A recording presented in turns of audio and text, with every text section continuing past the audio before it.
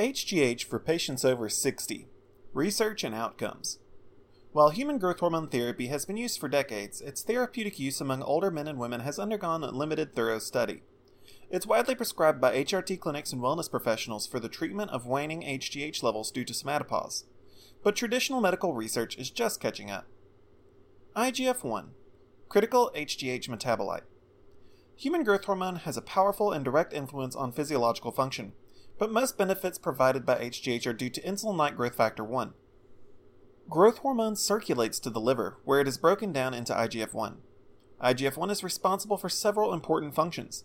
It bolsters muscle mass, strengthens bones, and plays a strong role in maintaining energy levels by unlocking energy from body fat. What causes IGF-1 levels to decline in older adults?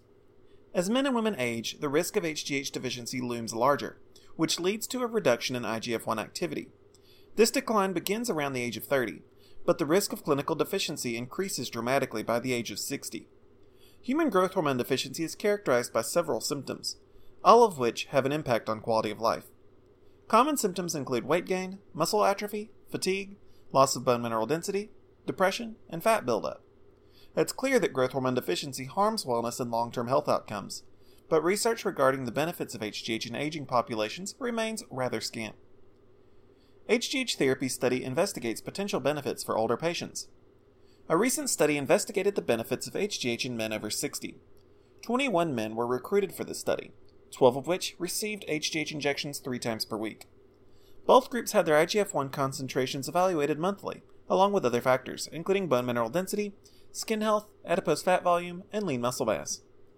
By the end of the study, men taking HGH saw real benefits compared to the control group. IGF-1 levels increased significantly between 500 to 1500 units per liter.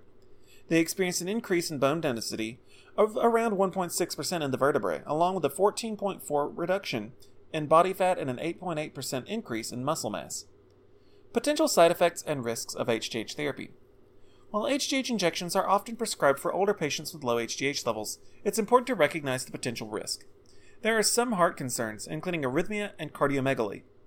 HGH use may also exacerbate insulin resistance in sensitive individuals. It is critical to only prescribe growth hormone in concentrations which restore normal HGH baseline, because these risks increase dramatically with high doses.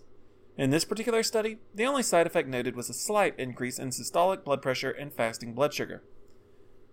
Thank you for your interest in HGH for patients over 60.